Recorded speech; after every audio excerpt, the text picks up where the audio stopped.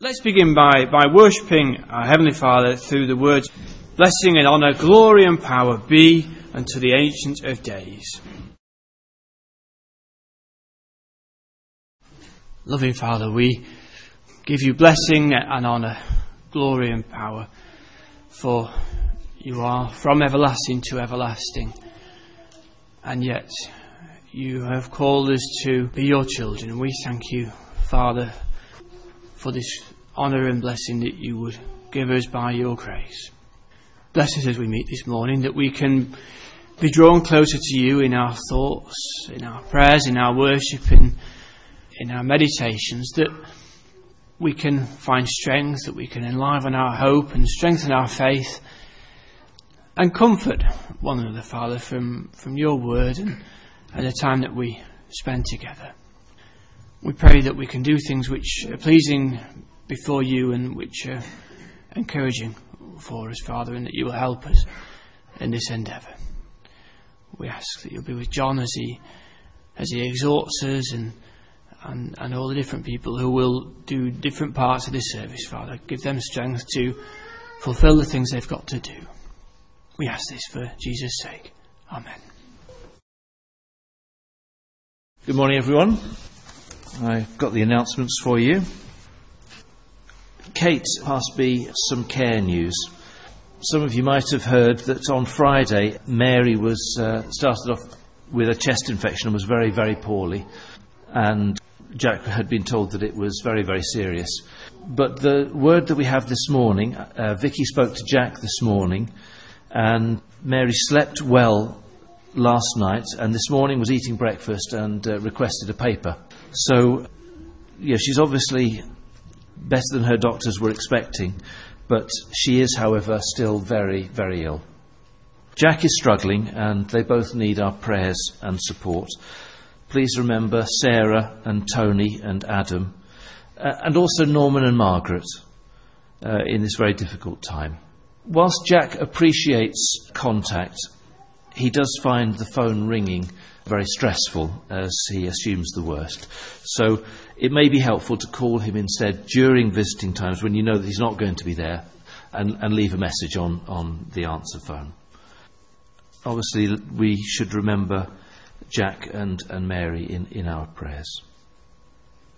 Anne Curtin thanks everyone for their cards and prayers, and she's recovering well from her operation, but still gets quite tired. She hopes to be with us all soon. We've had a card from Elizabeth and Martin thanking us for the card and flowers that were sent on the birth of their son Jack. The card that they sent is on the notice board at the back. Again, we remember Becky in the last few weeks of her pregnancy, and we pray that all will be well and that all goes according to plan. Also, we think of others that we haven't seen for a while, people like Hayley and Eloise, Sarah Lewis and Tammy. And also, let's remember Matt, who is struggling a little bit at the moment. So we should remember our brothers and sisters in our prayers, and we should also remember the plans and the arrangements that we've put together, and we pray that the Lord will bless in the coming weeks and months. Before we pray together, does anybody have anything else they would wish to raise before the Lord with us all this morning? I have one. I heard during the week, some of you may remember 2 or 3 years ago, there was a family from the Midlands who lost 2 of their children off a beach in North Wales who drowned. One of their surviving children had a heart attack a week ago, and it seems he's not likely to recover. And I believe he's married with a young family himself. So one automatically struggles with losing and the effect of suffering and death in that manner, and so I think that was important that we thought about them this morning as well in our prayer, and for whatever peace the Lord can bring and comfort that can happen. Let's pray. Abba, Father, we lift before you into your hands, remembering that, in a sense, we are already surrounded and protected by you. Many of the people that we know and love, and people who we don't know, but still care for. And Father, the way that you work with us as your children, we recognise isn't always fair in the sense that we would expect in life. It doesn't always feel right from our perspective, but we know that you do love and you do care, and we know that there is a point in the future where you have promised that the things that we all suffer as mankind will disappear. We look for that day, Father, and we pray for the Lord to return.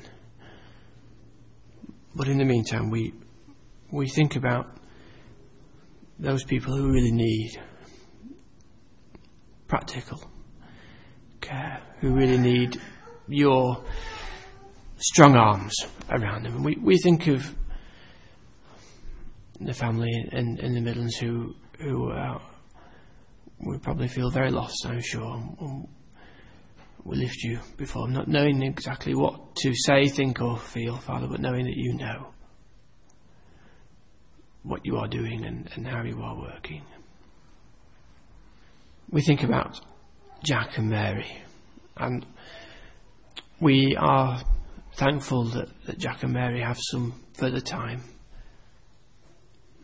We pray that you will give them both your peace, Father, that peace which the Lord promised he would leave with us, the peace which passes all understanding, that they can feel that you continue to be with them and at work in their lives. We thank you for helping Anne recover, and we pray for Becky and Julian and the baby that's growing, that we pray all those things can go smoothly, and that we can rejoice in new life. And we think about the people that maybe are a bit lost from us, people who are struggling for all sorts of different reasons. Help us to know what we can do, what we can say.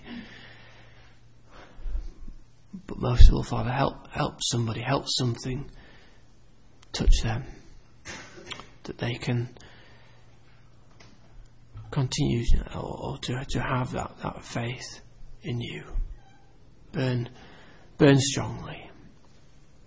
There are many other people and Father, we remember in our hearts and our minds on a regular basis, so we know that you know who they are, even if we're not talking about names and places and times.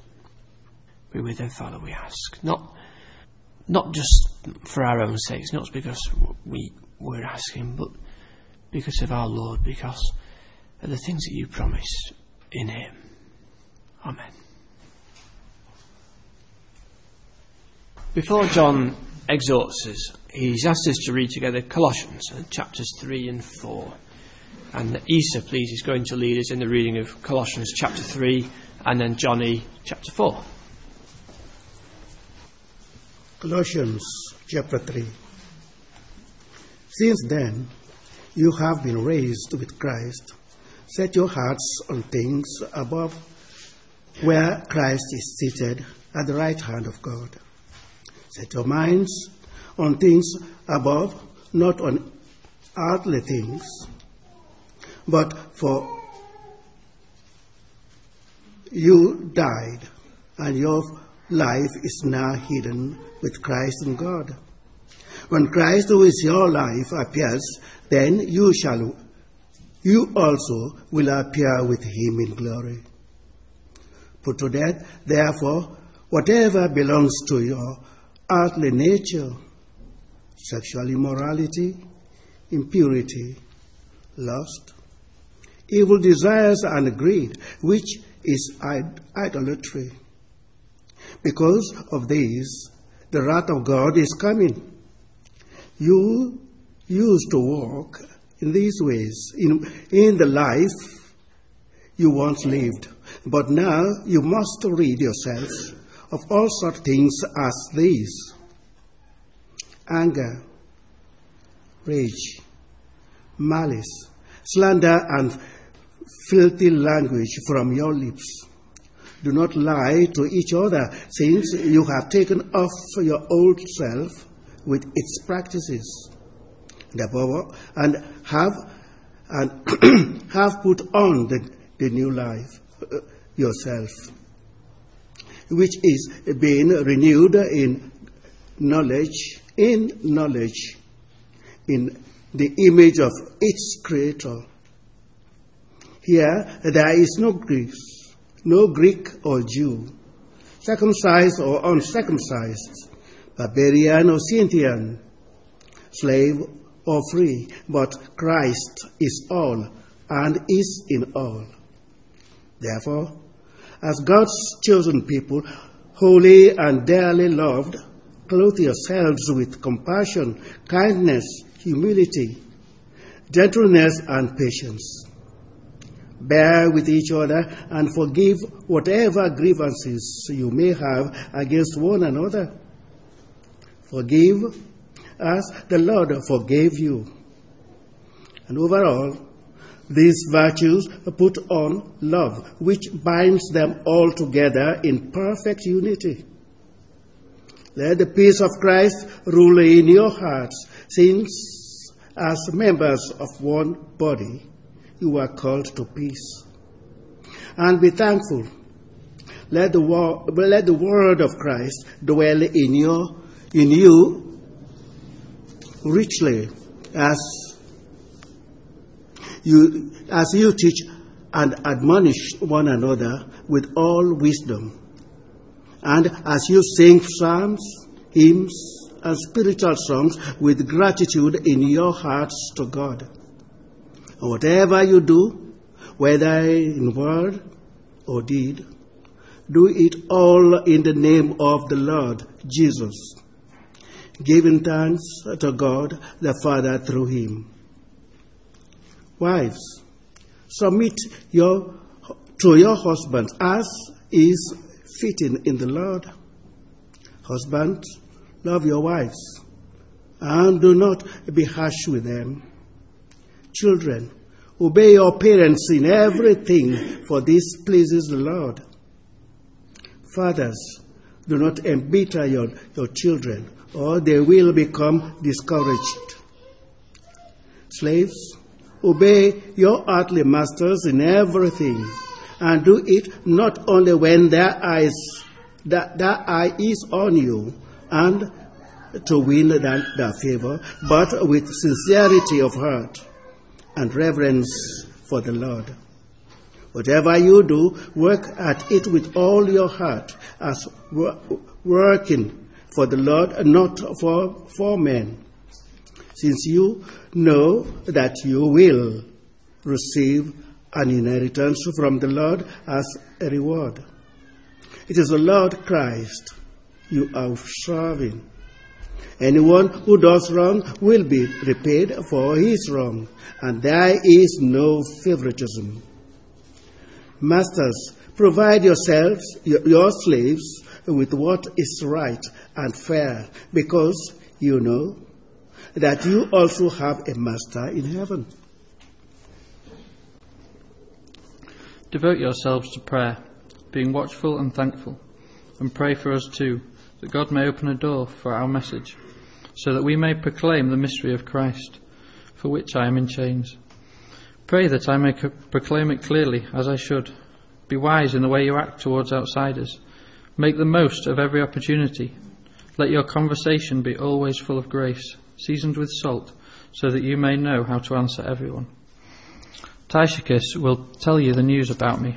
He is a dear brother, a faithful minister, and a fellow servant in the Lord. I am sending him to you for the express purpose that you may know about our circumstances, and that he may encourage your hearts. He is coming with Onesimus, our faithful and dear brother, who is one of you. They will tell you everything that is happening here. My fellow prisoner, Aristarchus, sends you his greetings, as does Mark, the cousin of Barnabas. You have received instructions about him. If he comes to you, welcome him. Jesus, who is called Justus, also sends greetings. These are the only Jews among my fellow workers for the kingdom of God, and they have proved a comfort to me. Epaphras, who is one of you and a servant of Christ Jesus, sends greetings. He is always wrestling in prayer for you, that you may stand firm in all the will of God, mature and fully assured. I vouch for you that he is working hard for you, and for those in Laodicea and Hierapolis. Our dear friend Luke the doctor and Demas sends greetings. Give my greetings to the brothers at Laodicea and to Nympha and the church in her house. After this letter has been read to you, see that it is also read in the church of the Laodiceans, and that you may in turn read the letter from Laodicea. Tell Archippus, see to it that you complete the work you have received in the Lord. I, Paul, write this greeting in my own hand. Remember my chains. Grace be with you. Before John speaks to us, I thought it would be good to sing together some of the words and the thoughts which we pick out from the reading today. May the mind of Christ my Saviour live in me from day to day, by his love and power controlling all I do and say.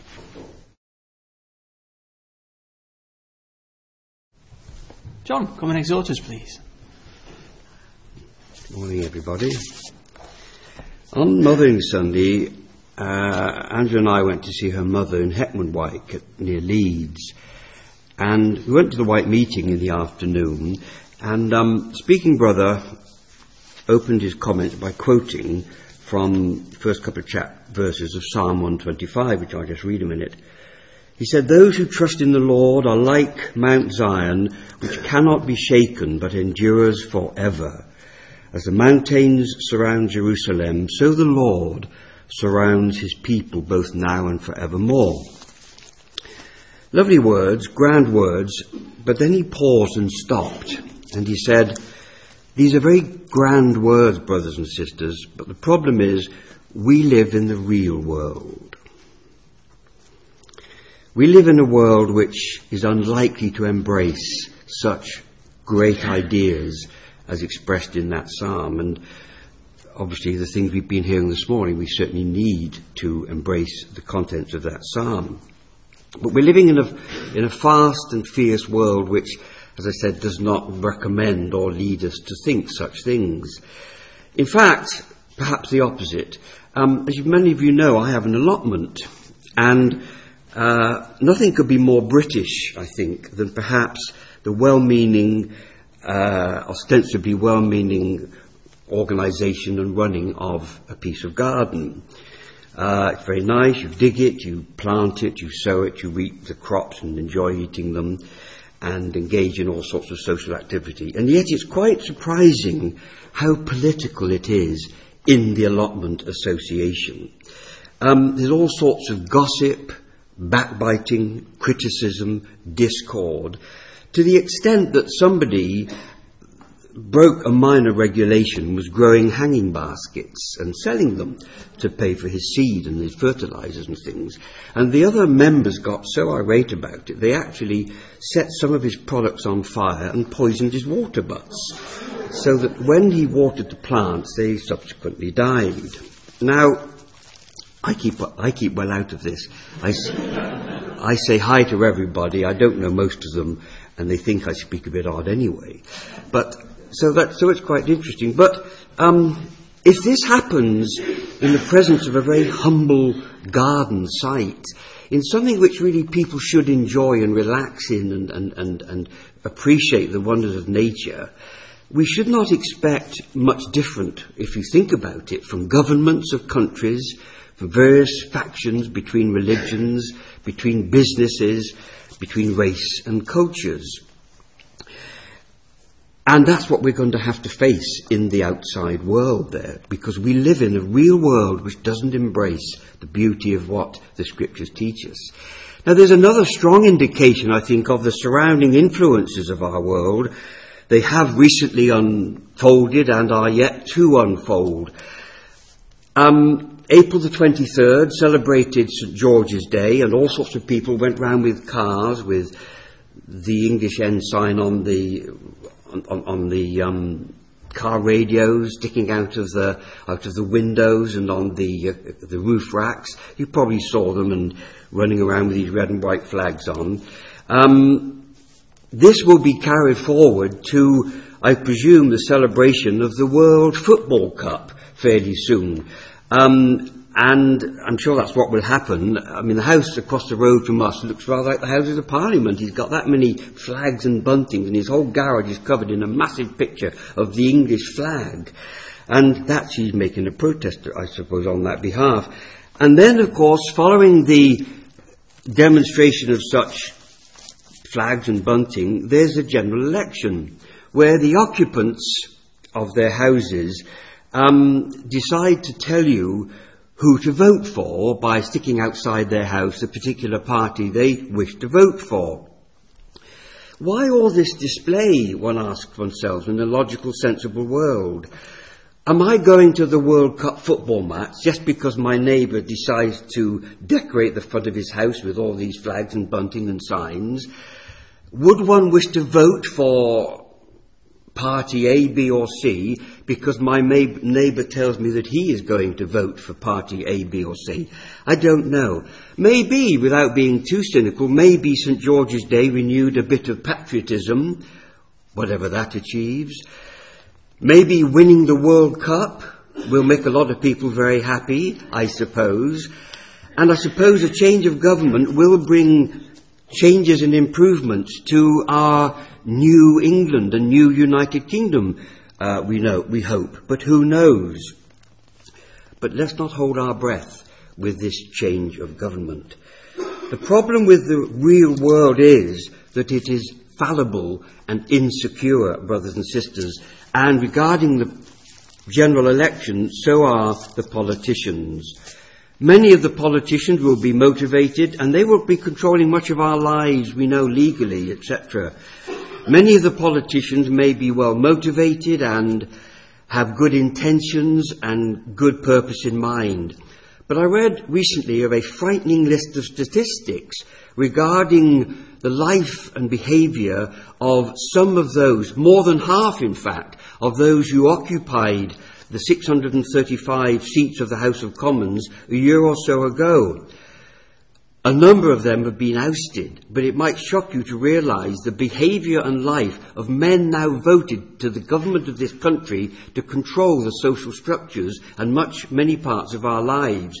I would just like to read you the list for what it's worth, because we're living in a world which doesn't embrace the security and protection of the Almighty God.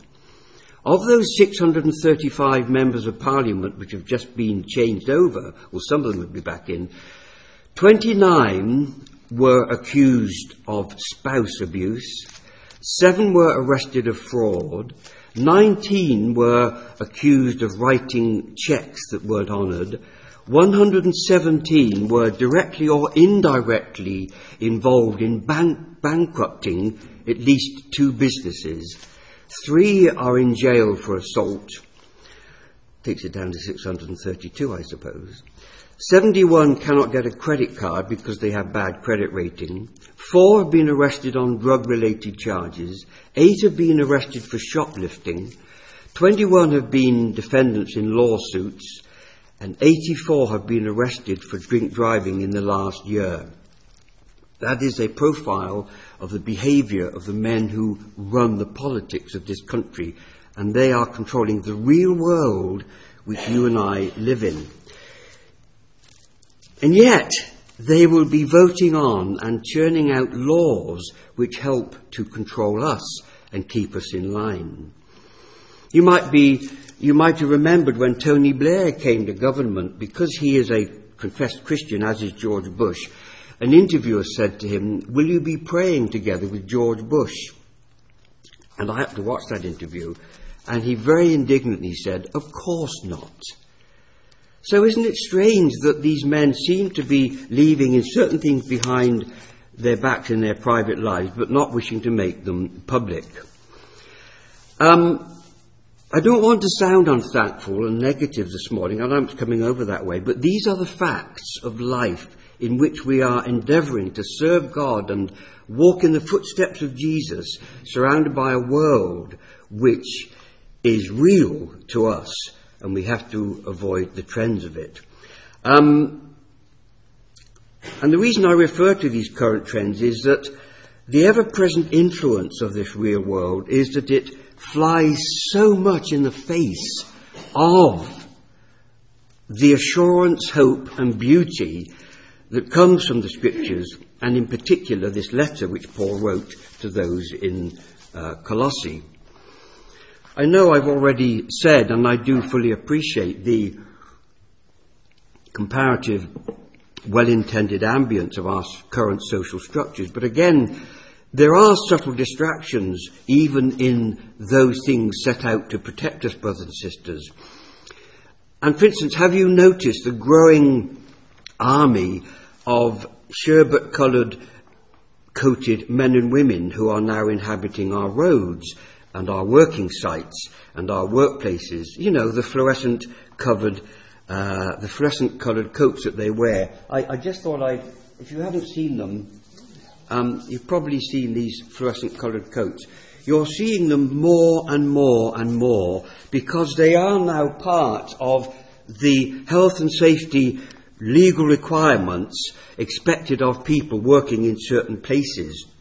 In fact, I visited a warehouse the other day and I was looking for a certain person, and I went in one door, I walked through the warehouse and found his office and found him, and we were about to return the way I came. He said, "Oh, no, you can't go through there." I said, "Oh, is that so? I've just come that way." He said, No, you can't go through there." He said, "You haven't got a yellow coat on." I said, is that so? He said, "Well, yes." He said, "A box might fall on your head, or a forklift truck might go over your toe." I said, "All right, okay then." So he said, "Will you go out that door and I'll meet you outside?" So I had to go out through another door and I met him outside. And then another place I was barred from going in the car park. He said, "Well, if you come again, you have to wear a yellow coat." So now I know this may sound cynical. This is all meant to protect us, and it's all meant to help assure our safety. I think at the fellowship weekend in the park up there, I saw a number of people with yellow coats. I don't know if that was by choice or by requirement because it was a public event. And the other day I saw a whole line of children walking down the street with orange coats on. They look like a lot of mobile phones on legs, actually. And they were there because of safety and protection. Now, this is fine, and you're saying to me, "Yes, Brother John, but this is very, very important, and you shouldn't mock me." I'm not mocking anything at all, because there are a host of other things in place to regulate, control and rule our social lives. And in themselves they're very, very good in protecting society. But there is a subtle aspect to them missing the point, brothers and sisters, of the real essential spiritual protection that men and women should be developing. And these processes which feed the mind and then the life, build faith in God and enrich your behaviour, and create well-being between friends and neighbours by the adoption of absolute love and care and passion for other people. It is through the development of sound moral principle that protection and safety and security comes. And the assurance of God's word teaches us that. Yet, these yellow coat mentalities and all the many regulations, they go a step further, which is quite dangerous to us. As I will now read from this newspaper article, and it says, the controversial war memorial case where somebody sprayed lots of paint over a war memorial. The controversial war memorial case comes after a senior judge ruled on Thursday that Christian beliefs had no right to protection in law. Lord Justice laws, interesting name, set a precedent that will prevent the courts from extending any protection to Christians who act according to their beliefs. You must wear a yellow coat, John, because an apple might fall on your head, but your Christian faith cannot be protected because to us it is not important. That is the real world, brothers and sisters. And it will gradually engage and engross and surround us unless our focus is on the fact that the Lord does surround Mount Zion and he does protect people well beyond the protection of yellow coats and laws and regulations and hard hats, etc., etc. And I think actually before I came out of this particular warehouse where I was supposed to wear a yellow coat, I cut my hand in 2 places. So I wasn't being protected very much in the end from that. And so, with this build-up of looking around us and being aware of the subtleties which may well gradually erode and eat away at our faith, we've come to this wonderful letter this morning, which is the real exhortation. My opening comments are warnings of what is out there amongst the things we live through and are controlled by. But nonetheless, let it not blind our visions to the real passion and hope and assurance which comes to us from the Scriptures and from this letter from Paul in particular. Colossae, I suppose, as commentators tell us, was a little bit like the United Kingdom. Decades before this letter, it had been a famous, prestigious and powerful town. But at the time of Paul's writing, it had declined into a very second-rate town because of the materialism and the growth and prosperity of similar places like Laodicea and so on. And we all remember, don't we, how the Apostle Paul ends his letter to the Corinthians, the first letter, when he says, "Now abideth faith, hope and charity. The greatest of these is love." And it's lovely, I think, how he opens this particular letter to the Colossians with that same embracing recommendation. And he says in that first chapter, reading in it verse 3, "We always thank the Father of our Lord Jesus Christ when we pray for you, because we have heard of your faith in Christ Jesus and the love you have for all the saints." And then he says these 3 lovely words, these ideas: "The faith and love that spring from the hope that is stored up for you in heaven, and that you have already heard about in the word of truth, the gospel that has come to you." So, through faith and love, the really protective principles of our Christian walk, comes hope in God. Faith, hope and love, and the greatest of these, of course, is love. Faith, hope and charity, they are the whole package for protection and assurance. And by embracing and following them, brothers and sisters, we will never come to real danger from the real world. Problems, challenges, yes, weaknesses, illness and worse, we know that. But it's what's really protected and maintained which is of importance, of course, to us. So there is a need for hope amongst all of us, perhaps. And real hope, not as the world promises in its security, which really has very little hope. But confidence and faith that something is stored up for us. It's a lovely idea that. It's stored up. It's been powerfully and irrecoverably invested by God. It is held, our hope is held in prospect in heaven by God to be ultimately revealed when he desires to do so. And as we know, hope, of course, in its fullest sense, means an expectation and desire of something to happen. We need an expectation of it and a desire for it. We need to urgently yearn for this redemption and, of course, demonstrate this in our personal life. And I wonder sometimes if we do enough. If we are too cosseted by the laws and protections of this country that we feel they perhaps are more important. I couldn't help pondering to myself when observing all these flags and the bunting of St. George and the World Cup to come and the vote for signs that appeared outside people's houses, I couldn't help pondering, brothers and sisters, what flag am I flying? What ensign am I hoisting? What colours am I nailing to the mast of my voyage? Who does the placard of my life show that I vote for? It's interesting, actually, isn't it? These people around us are willing to show you what they follow and believe in and vote for.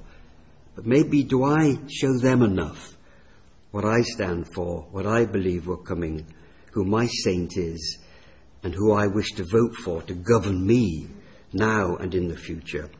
Interesting questions, searching questions. And I think by directing the question like this to ourselves, we are embracing the twofold process which hope involves. Number one, of course, I referred to it. We have hope in something which is stored up in heaven by God for us to be revealed in due time. And then the other part of the process in this chapter 1 of Colossians, and this is by no means an exhaustive review this morning, so Andrew might feel comforted by that since he can finish it off tonight.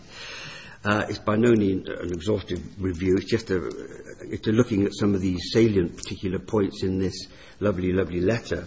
The other part of the process, in addition to our hope, is verse 26 of chapter 1, the mystery that has been kept hidden for ages and generations, but now disclosed to the saints. It is hope in the glory that Christ is in us, as he goes on to say. To them God has chosen to make known among the Gentiles the glorious riches of this mystery, which is Christ in you, the hope of glory. We need hope, yes, because God has got things stored up for us. But it works because we have hope, the hope of Christ in us. That is the glory that we show it. We show the flag, we make the vote, we demonstrate the colours by our everyday life. And in this we have confidence, assurance, and we are, of course, protected as well. I don't think Paul visited Colossae and Laodicea, and that's why he says in the second chapter and the first couple of verses, I want you to know how much I am struggling for you and for those at Laodicea and for all who have not met me personally. My purpose is that they may be encouraged in heart and united in love, so that they may have the full riches of complete understanding, in order that they may know the mystery of God, namely Christ, in whom are hidden the treasures of wisdom and knowledge. You will notice this lovely idea of how it may not seem obvious to the real world at all, but the great power of God's working out. It is stored, it is hidden, it is to be revealed, it is placed in us to work throughout our whole life and experiences and our behaviour, and it will control every fibre of our moral principle if we accept its presence and let it live within us, brothers and sisters, though it's unseen and it's hidden so much. And this was the idea that he was trying to convey, that, and what we've come to remember the presence of Jesus this morning, that in Christ, he is our value and our protection and our security. His life, his ministry and his giving of his life, these are the real treasures of wisdom and knowledge. And this is the flag we should be flying in every part of our life, as I've already said. But of course, we do live in the real world. And therefore, Paul does warn us in verse 20 of chapter 2, since you died with Christ to the basic principles of this world, then that's how you should be. We have died to the real world, brothers and sisters, metaphorically. It is dead to us. It isn't part of our province of interest or exercise or experience. We've died to it. And then this other part of today's reading begins, since then you have been raised with Christ. So having died to the real world, albeit surrounded by it and endeavoured by it to protect us, having died to it, nonetheless, the response that follows that is that we have been raised in Christ. Since then you have been raised with Christ, set your hearts on things above, where Christ is set on the right hand of God. Set your minds on things above, not on earthly things, for you died and your life is now hidden with Christ in God. When Christ, who is your life, will appear, you will appear with him in glory. Passionate and beautiful words to take away from this place this morning and to take with us through life.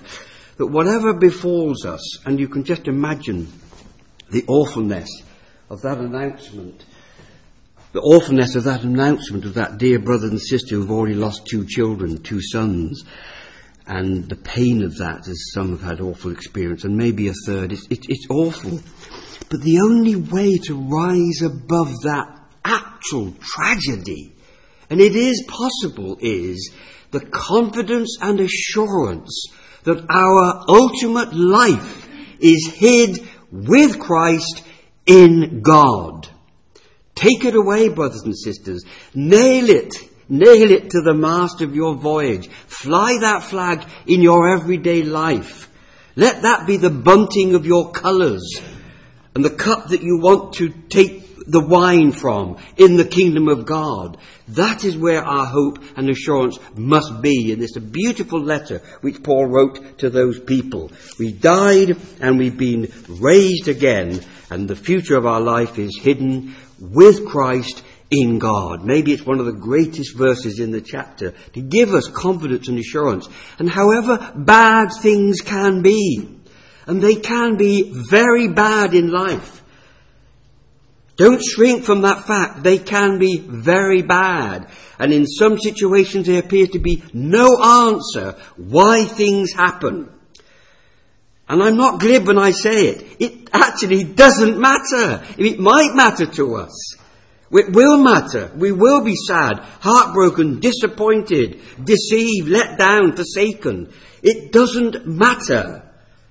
And in those times, the best recommendation is get out this book, read this letter, and build on this solid assurance that it isn't the hard hats or the yellow coats or the laws and regulations that protect us or give us security. It is the very fact that our life is hid in Christ with God.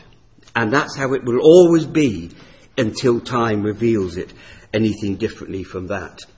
That is the battle we have to fight. This is where our real patriotism should rest, in the hope of Israel. This is where our ensign should be lifted, and this is where our vote should be cast. And we should live well above the mundane and weaknesses of our natural life, and so in order to invest in this. Can I just read again the warnings of Paul? Because in the real world,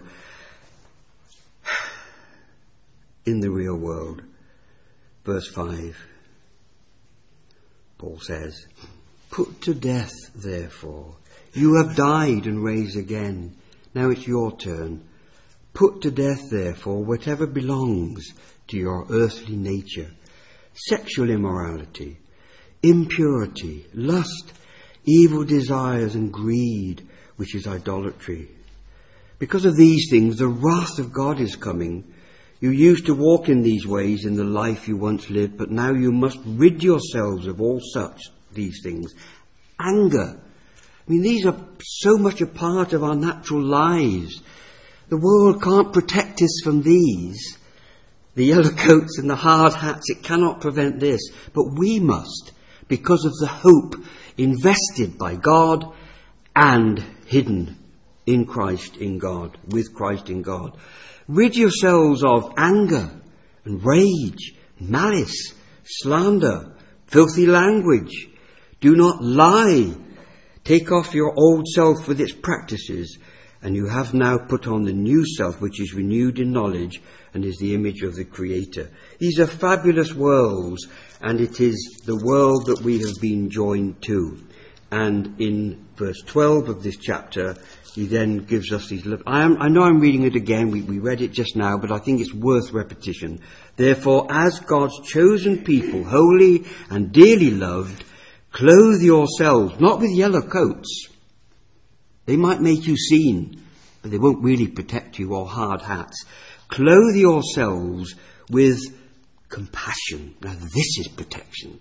This is security. This is assurance. This is wealth, and gives us a richness through which we can overcome the tragedies that will befall us, and there will be many, maybe.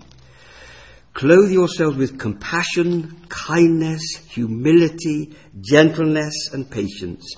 Bear with each other. Forgive what grievances you have. Forgive as the Lord forgave you. And over all these virtues put on love, which binds them all together in perfect unity. It's a most wonderful message. And this final message to them, it's such a tonic and it's so comforting. Again, I'd just like to read it. Verse 2 of chapter 4. Devote yourselves to prayer, being watchful and thankful. I wasn't cynical, brothers and sisters, when I said earlier about these laws and regulations. You might think I was. I was trying to be realistic, because that's what the real world offers us. But the world of the kingdom of God that we will enter. We've been promised to enter that. That we should never shrink from. This is the world that we're living toward. Devote yourself to prayer, be watchful and thankful. Pray for us that God may open a door for our message so that we may proclaim the mystery of Christ, for which I am in chains. I pray that I may proclaim it clearly as I should. Be wise in the acts towards outsiders. Make use of every opportunity. Let your conversation be full of grace, seasoned with salt. Opportunity. It's all the opportunities are out there to show the flag, to put up the bunting, to make your vote for Jesus and the Lord. The opportunities are there. Don't waste them. Be favourable to outsiders and impress them with the things that really matter. And that's the way you do show your thankfulness to God. There is just a little warning in the final chapter. He says in verse 14 of chapter 4, our dear friend Luke, the doctor, and Demas send greetings. Interesting, very nice, until you realise that he also wrote later to Timothy, and he says in the second letter of Timothy, chapter 4, verse 9, do your best to come to me quickly, for Demas, because he loves this world, has deserted me. Now there's one who actually picked up on the real world, and he chose the real world more than the world of Jesus and of God. He loved the present world too much. He had its pleasure, its lust, and its excitement. He had no protection in the end, and he forsook Paul. And so Paul makes this warning for us.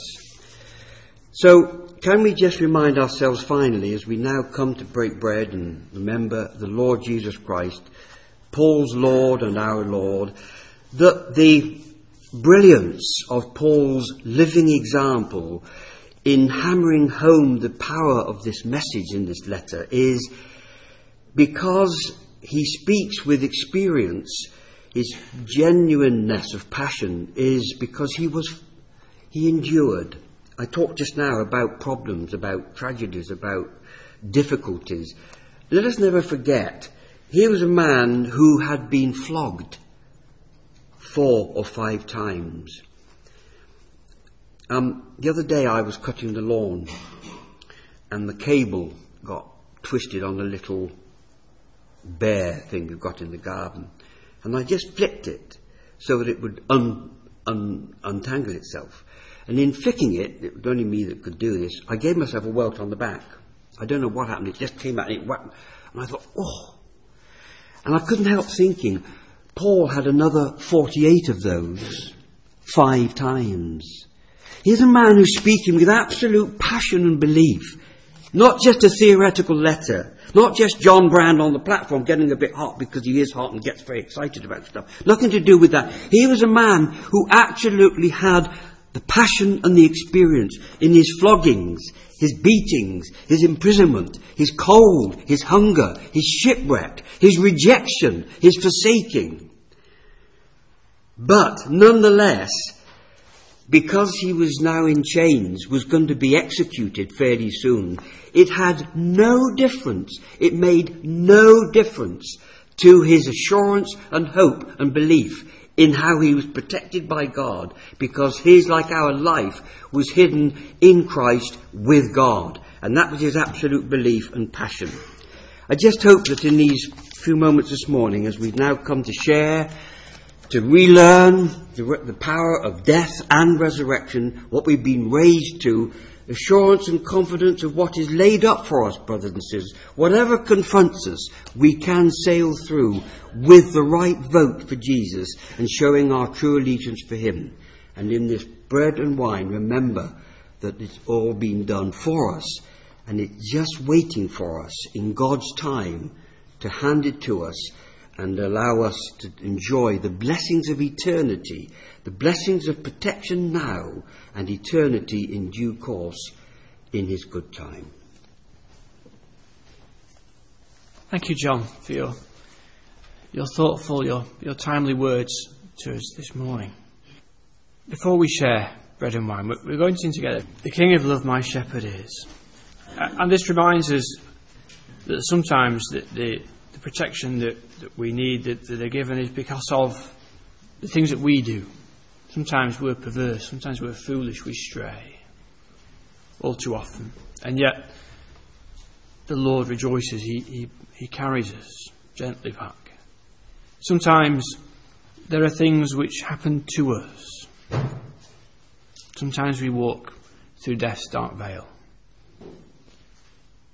And yet before us is laid a table already of gladness and delight from knowing where our lives are hid. And so, because of this, through the length of our days, we're reminded that the goodness of our Lord never fails, that within his house forever we may sing praises. Let's sing together. So we come to think about the ultimate act of protection, of compassion, of kindness, of gentleness. The life, the death, the resurrection of our lovely Lord Jesus Christ. David Brighouse is going to lead us in our thanks of the bread. Heavenly Father, we have just sung of a time and a place where streams of living water flow. A time when through all the length of days your goodness will never fail. And we are reminded that time, the wonder of your kingdom promised when the Lord returns, is something that you offer to us. A wonderful time of peace. And what we crave is that the peace of Christ should rest in our hearts. And it can, and it does. And this is because you gave your Son, and he gave his life that we might live. And he asked us that we should remember him in this particular way by sharing bread and wine. And so we thank you for the bread, for everything that it tells us about, for everything that it reminds us of about our Lord. And it leads us to think of, as we have sung, our ransomed souls because of the Lord Jesus. So we thank you for the bread. Bless it, we pray. Bless us as we share it together. We ask this for Jesus' sake. Amen.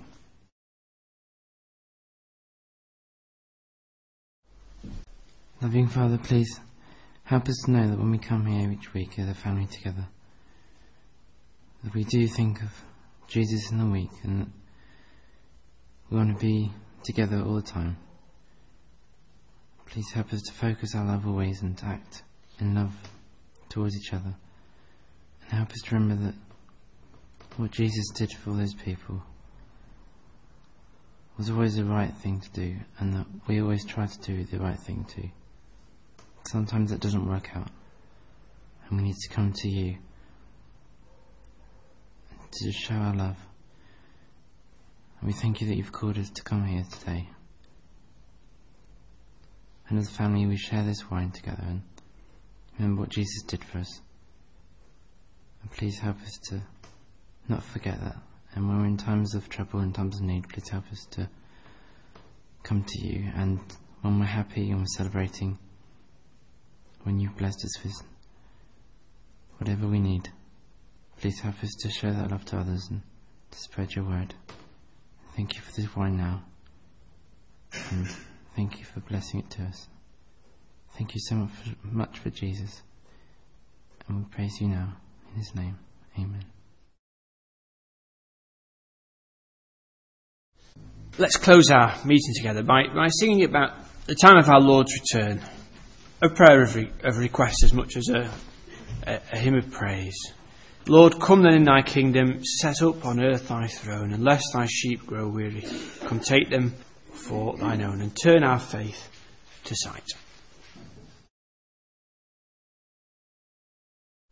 Father in heaven, you have set eternity in our hearts, and Father, we thank you for our hope, a hope of an end to suffering, a hope of no more pain, a hope of life, a hope of peace, a hope of eternity spent with your dear Son, the Lord Jesus. And Father, we ask and we pray that that hope that we have will be visible to those around us in the real world, not by means of a Hi-Vis jacket, but by means of kingdom virtues, of compassion, of humility, of gentleness, and above all of love. Father, we pray that you will clothe us in love, and that your love will be a banner above us, the bunting, the flag that we fly. Father, we pray that those that we meet in our daily lives will experience your love and the love of your Son, the Lord Jesus. We pray that they will experience that in the way that we are, and that they too may come to have the wonderful hope that we have, the hope of life eternal. So, Father, we pray above all that you will send Jesus soon. And come, Lord Jesus, quickly. Amen.